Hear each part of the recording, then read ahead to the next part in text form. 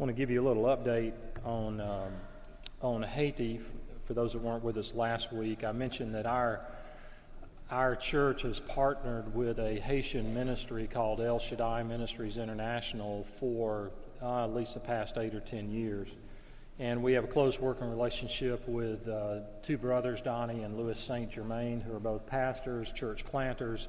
They've helped to, their network has planted 124 churches in Haiti. They grew up in Haiti. They were educated in America, and they are very gifted fellows. And Donnie and Louis both have preached here.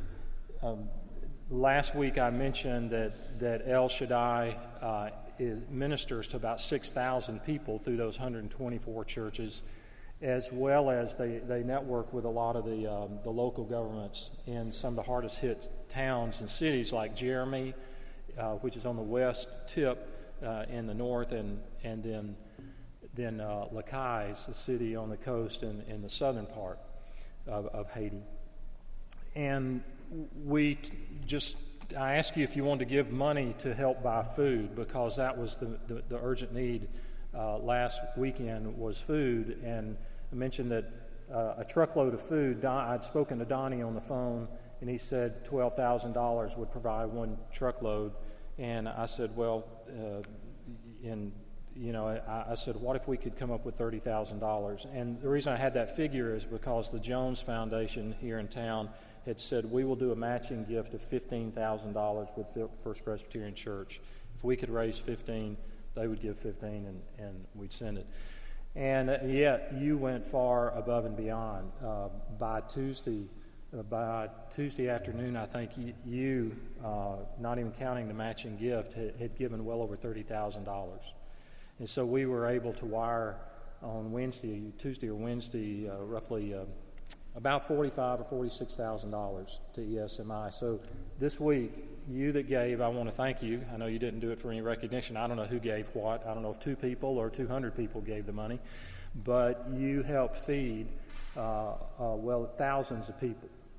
Last night, Donnie posted a brief video from his phone and said that they are networked with 348 pastors, I believe, in the northern part where they're working of Haiti on the western end, and 500 pastors in the southern. And they're working with local governments, and now that Samaritan's Purse and Global Orphan Project and many other NGOs and ministries are there, they're shifting their emphasis this week. They've got medical teams that have come in and are coming in, and they're going to start putting roofs back on houses. And so he's still asking for us to give. We are one of really less than 20 churches that partner with them. And now it's to buy the zinc roofs and the 2x4s to put roofs back on the houses. So I wanted to give you that update. It should be encouraging. Your gifts make a difference, a very tangible difference to thousands of people, even over the past few days. Now, I'm filling in for Dr. Kruger. Some of you may have come here today thinking you were going to hear him. And as I sat on the platform before the first service, I remembered something that had been said by one of our guest preachers in the past. Dr. Norman Geisler was here for a conference. Dr. Geisler is a brilliant man and authored numerous books, and his area of expertise is ethics and apologetics. But I remember him standing here when he was speaking. He spoke several nights in a row, and he told about how he had gone to a church one time, and the main speaker couldn't make it, so they had him to fill in. And he made the comment, he said, I'm a little bit like that window up there. And they had these windows, and one of the panes of glass was broken out, and they had put cardboard in that one where that pane had gone. And he said, I feel this morning kind of like that substitute pane up there. You wanted something else, and yet you got me. And so he said that he made that comment, and when he was leaving, a woman came up to him and said, Dr. Geisler, you're wrong. You're not a substitute. You were a real pane.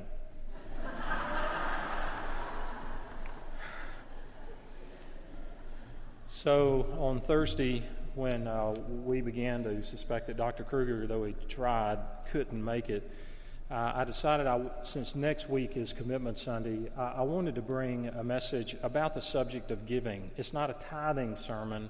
It's an observation of a small gift that was given by a person in the New Testament and how Christ complemented it. So I hope you'll take a Bible and turn to the Gospel of Mark, chapter 12. The Gospel of Mark, chapter 12, and I'll be reading just the closing verses of that chapter. Now, as you're turning to that, I'll remind you that the Gospel of Mark is the briefest of the 4 chapters. It has 16 chapters in it. The last 8 chapters, the second half of the Gospel of Mark, deal with the last 2 weeks of Jesus' ministry on earth. And so he moves quickly, Mark moves quickly through the public ministry of Jesus over 8 chapters, but then he really slows down and begins to zero in on Jesus' public teaching and the events leading up to the crucifixion. I'll begin reading in verse 35 through the end of the chapter. And as Jesus taught in the temple, he said, "How can the scribes say that the Christ is the son of David? David himself in the Holy Spirit declared, 'The Lord said to my Lord, sit at my right hand until I put your enemies under your feet.' David himself calls him Lord, so how is he his son?"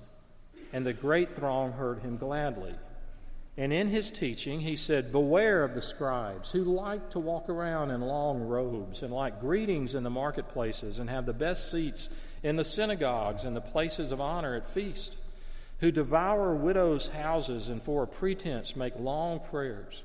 They will receive the greater condemnation." And he sat down opposite the treasury and watched the people putting money into the offering box. Many rich people put in large sums, and a poor widow came and put in 2 small copper coins, which make a penny. And he called his disciples to him and said to them, "Truly I say to you, this poor widow has put in more than all those who are contributing to the offering box. For they all contributed out of their abundance, but she out of her poverty has put in everything she had, all she had to live on." So ends the reading of God's holy word. Let's pray together.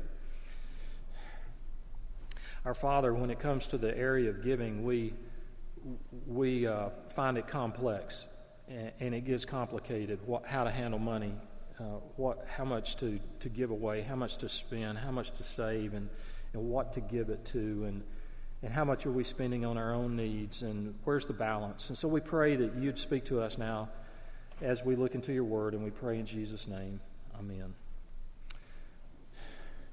In verses 35 and following, as Jesus is teaching in the temple, he asked the questions to what have become basically his enemies throughout his public ministry, but especially in the last 2 weeks of it. The tension with the Jewish religious leaders you could cut with a knife, and it will lead to his crucifixion. But his teaching times were not very pleasant, and there was tension, and so he asked a question to his detractors. And he says, how is it that David, who had lived long before, is able to say that his son is his Lord?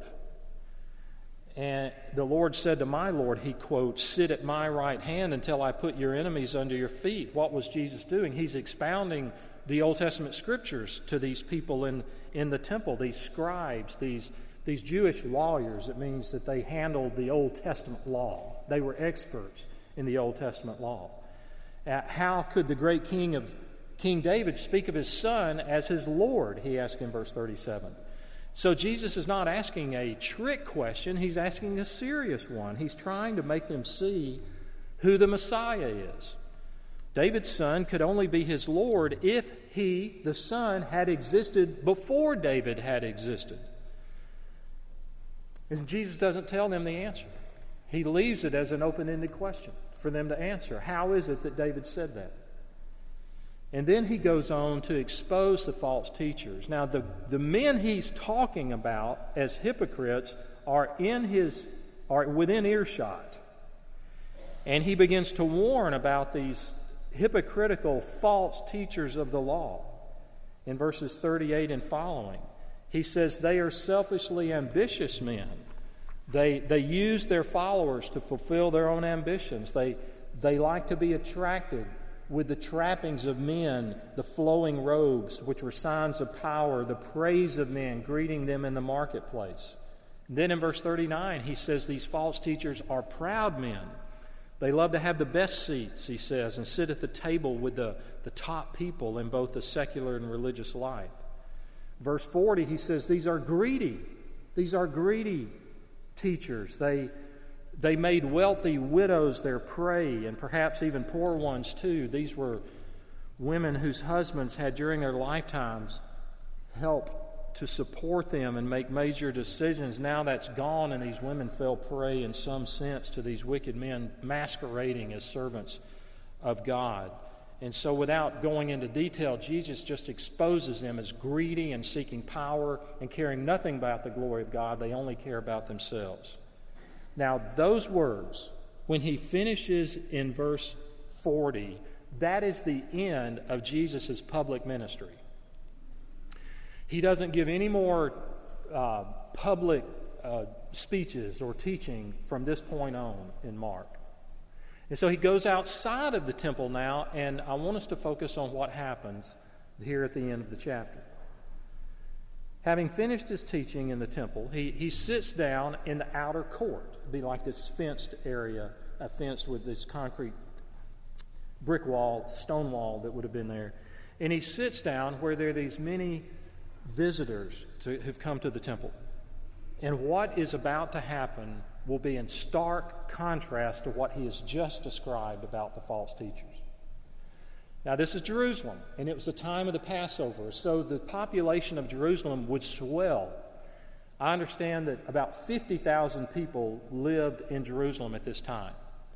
During the time of the Passover, that 50,000 would swell to 250,000. 250,000. Pilgrims, you might say, from all over the world would come to be in Jerusalem during the time of the Passover. And among those multitudes would have been many who were wealthy. And they would have brought donations to the temple. And here's how the donations worked, from what I've read. On two of the walls there at the temple were a total of 13 receptacles. And these receptacles were funnel-shaped, and they were made out of metal. And on each of the 13 receptacles was a Hebrew letter. And that letter signified what your donations in that receptacle would go for. It was designated giving. Like, you want to give it to missions, you want to give it to the building fund. It would be, you want your giving to go for sacrifices, or for incense, or for wood. So you could decide where to give it. Now, given the fact that they were metal receptacles, and the offerings primarily were in coins, it would be obvious who gave a lot. It would be loud. Bang, wow, and somebody pouring in lots of money. Well, Jesus is sitting there, and he's watching people put money into these receptacles, and he saw many rich people, it says in verse 41, putting in large amounts. He doesn't condemn that. There's nothing wrong with that. But as Jesus observes, the point of emphasis becomes not the amount of the gift, but rather what was the motivation and what is the heart of the giver. He saw not only what they put in, he knew, being the divine God-man, why they put it in there. And this becomes very clear in verse 42 when he says, and it says, Mark tells us, a poor widow came and put in 2 small copper coins, which make a penny. So here comes this woman. She drops in an amount with these 2 coins that, for all practical purposes, was insignificant. Almost worthless. But what she does is priceless. And he calls the disciples to him in verse 43. And he says, truly I say to you, this poor widow has put in more than all those who are contributing to the offering box. For they all contributed out of their abundance, but she out of her poverty has put in everything she had, all she had to live on. Now, I just want to draw a couple of lessons from this passage. I first studied this passage, and I think taught on it 25 plus years ago. And the last time I think I taught on this was over 10 years ago. But the more I have read this, the more questions I have. I thought I understood it, but now I'm not so sure, as you'll see, because I have lots of questions about why Jesus compliments what this woman did.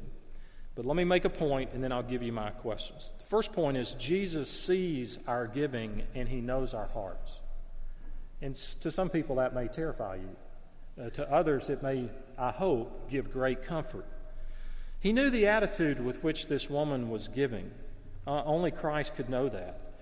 And she does this as an act of trust. Apparently, she didn't give begrudgingly. She wasn't being forced to do this. The rich who gave large sums of money, those were generous gifts, but there's no indication that those gifts were sacrificial. There's no indication they gave from grateful hearts. Perhaps even in the worst possible light, perhaps it was just a show to be seen by other people. And they could have done that with those receptacles. I don't know if the local grocery stores like Kroger still have those change machines. Do they still have those? Okay. I'm hearing it from those with young kids because that's when we used to use it. I had this big jar at home. And every year or two, that jar would pretty much fill up with change. And I'd take one of the kids when they were young, and we'd go to Kroger. And yeah, it takes a while. You got to want it to do that, to put all those coins in there. And it's loud. At least back then it was. All over, you can bang, bang, bang, as this machine is counting this money. And so I would imagine if you stood there and for about 5 minutes, you'd think that person put a lot of money in. Well, when they dumped in these large offerings into these metal receptacles, it would have been obvious from the noise whether it was a large gift. Now, the Bible teaches we can give with a variety of motives. One way we can give is I have to. And in Corinthians, that's called grudge giving. Well, I have to. If I don't do this, God will get me. I know I've heard these warnings. You don't tithe, my transmission will blow up. The roof will leak. We'll have some problem in the house. Or duty giving. Well, I ought to do this. This is just, part of the commitment of being a church member, or what I'm supposed to do, or it's expected of me by someone somewhere. But the highest form of giving is joyful giving, or thanksgiving, which is I want to. So we should ask ourselves as we give, what type of giving is mine? Is it grudge giving? Is it duty giving? Or is it thankful giving? Now, I want it to encourage you because even if the amount is insignificant, God sees what's involved. And He sees and knows your sacrifice.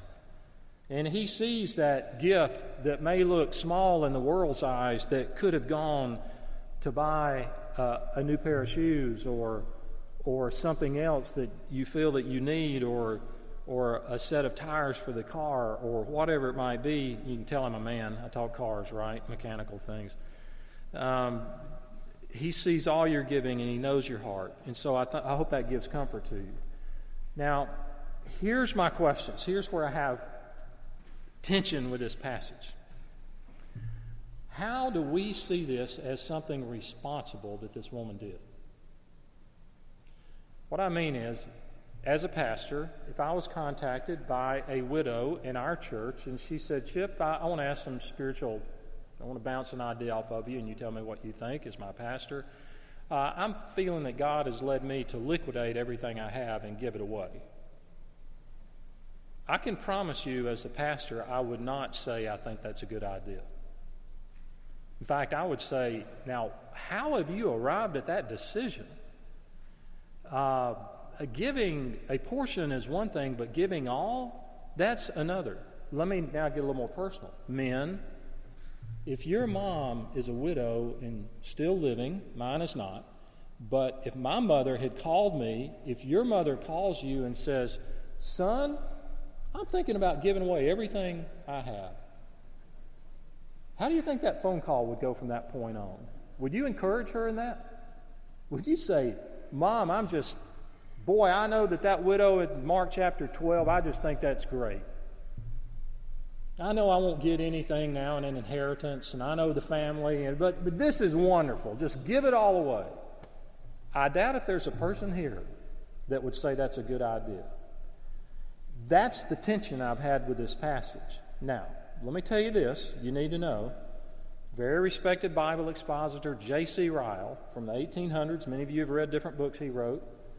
But I was reading his commentary on Mark, and he referred back to a number of church scholars that they think this should be translated, or from the original language, that it could mean she gave everything she had to live on for that day. It's not like she gave every bit of property or clothes and everything else. Regardless, so whether it's at least what she had for that day that would have provided her food and drink and so forth, or whether it was everything, they're both sacrificial. They're both sacrificial. So whether she was just fasting all day, so I'm going to give what I would have had for food today, but I'm going to go without food and fast, and I'm going to give all that I have for today into the treasury. I don't think it makes that much of a difference. But here, all right, now, Chip, where are the questions? Here's the questions. Doesn't the Bible teach us to save? Yes. Proverbs 6:6, it uses the ant as an example. Go to the ant, O sluggard, consider her ways, be wise. Without having any chief, officer, or ruler, she prepares her bread in summer and gathers her food in harvest. There's the example that we have in Proverbs of the ant, that the ant prepares while there's food for times when there will not be food. We see the example with Joseph, reading the dreams of Pharaoh and saying there's a famine coming in 7 years, so you should store up over these 7 years to prepare to have food for those 7 years when there will be no harvest. So we see that saving is not a bad thing. The Bible even commends it. And the Scriptures nowhere say that we have to impoverish ourselves if we're to be true disciples of Christ. Jesus did call the rich young ruler to sell everything he had, give it to the poor, and come and follow him. But the purpose of that was to reveal to the rich young ruler that he had the idolatry of materialism in his life to which he wasn't aware. And he walked away sad. Jesus put his finger right on the area of the Lord of that young man's life, which was his possessions. But we can't turn to places in the Bible and it tells us liquidate everything. You may choose to do that, but there's no command to do that. Scripture tells us to be faithful stewards, faithful managers of what God entrusts to us. So my point is, I would never have advised that woman to give everything she had away to the temple or anywhere else. So why is Jesus complimenting it? I joke that, I'll pick it up here next week. No, I'm going to answer that question. To be a widow, especially in that day, was the ultimate position of insecurity. Women as a whole were looked down on in the first century in the Roman world. They often had little or no income. A widow had no Social Security, no life insurance, and yet this one was a poor widow. It's not that her husband had left lots of money. So strictly from a financial standpoint, this woman had every reason not to give. And yet, she knew, I believe, this Jewish woman who came to the temple, it shows she was devout, she would have known the Old Testament teachings about God and widows. And there are many promises in the Scriptures, such as Exodus 22, you shall not afflict any widow. Deuteronomy 10, that God executes justice for the orphan and the widow. Psalm 68:5, God promises to be a father to the fatherless and a judge for the widows. Psalm 146:9, the Lord protects the strangers. He supports the fatherless and the widow. Where are you going with this, Chip? Here's where I'm going. I believe Jesus complimented what she did because her giving was not an act of irresponsibility. It was not like, I'm just going to give it all away. Without any prayer, without any counsel, her giving was a step, it was action of obedience and trust in God's promises. That's what it was. She knew that God would provide for her.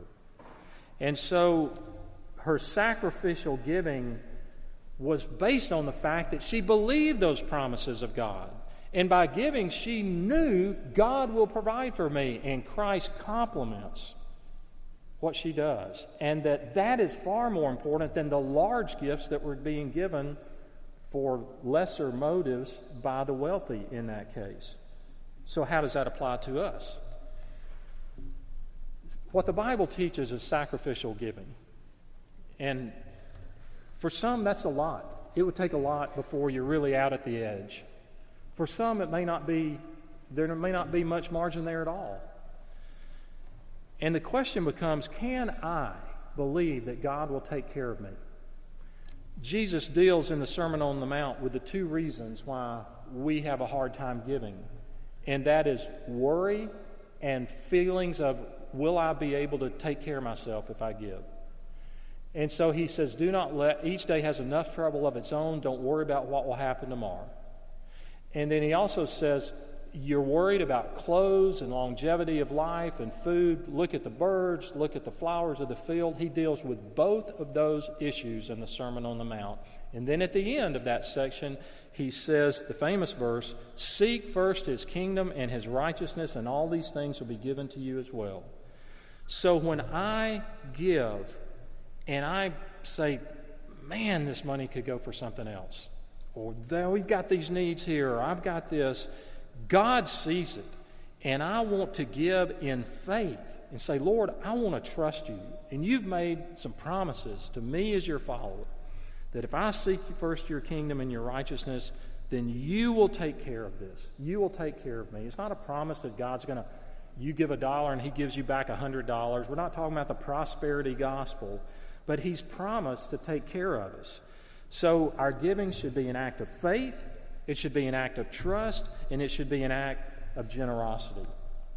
R.G. Letourneau was an example from a previous generation of a man who understood God's purpose for blessing him financially. R.G. Letourneau was an inventor of earth-moving machines.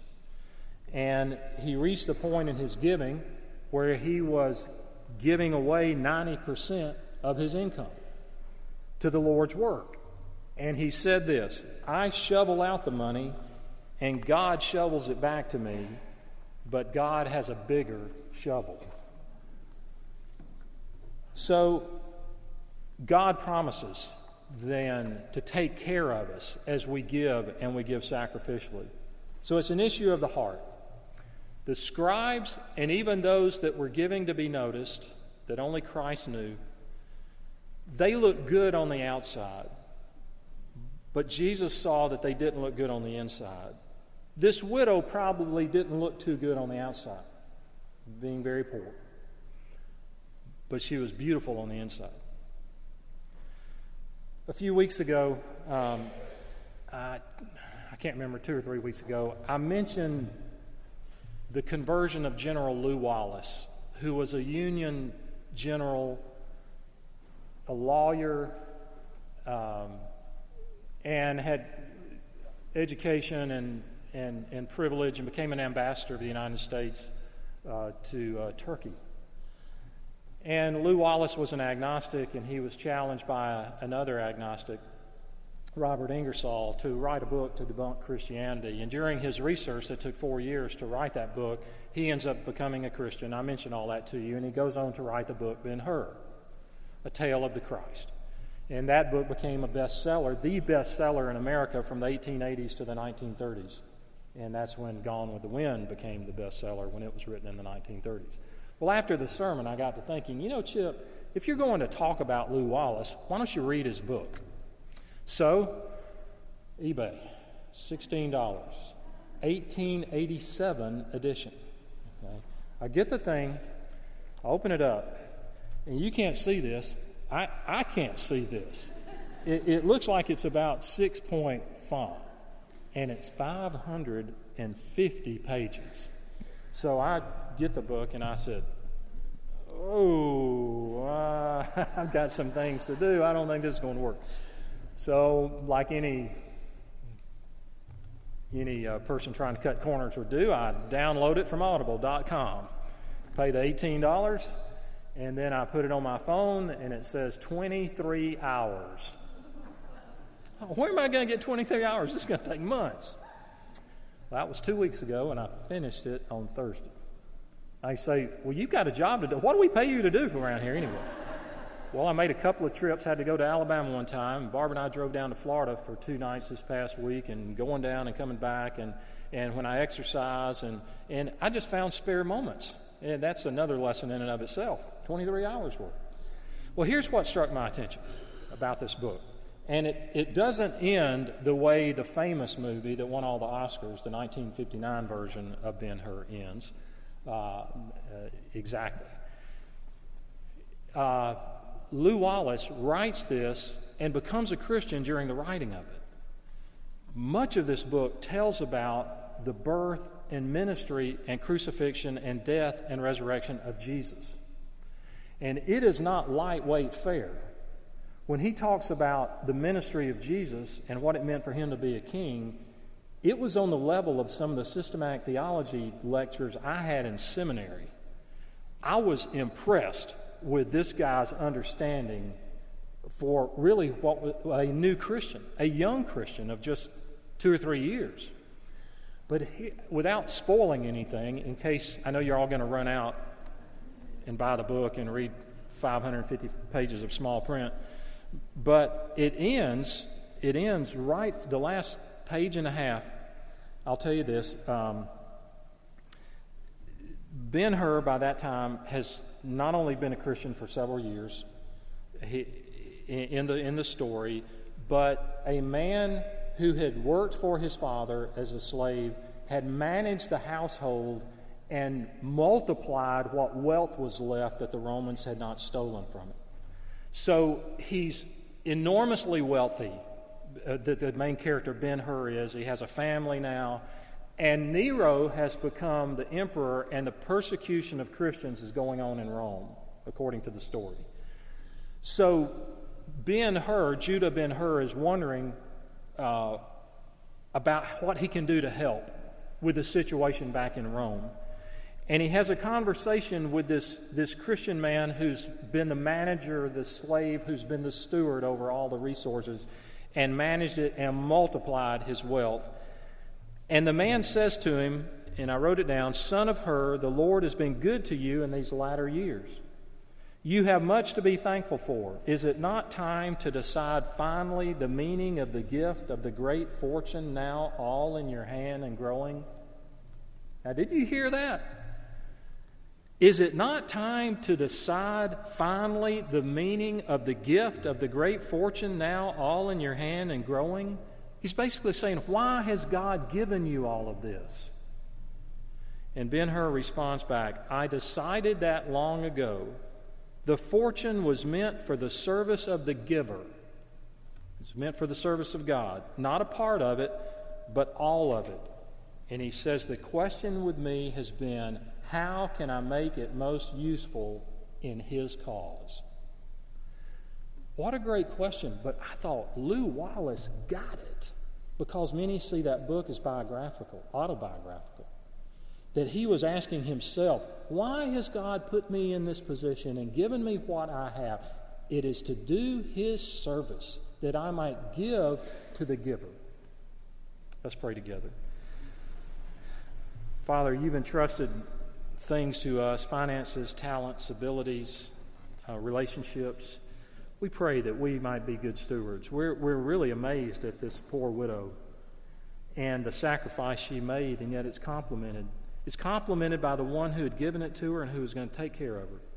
We pray that we'd see that as we give, that we're giving to an audience of one. We don't do this to be noticed by anyone else, like the hypocrites of Jesus' day.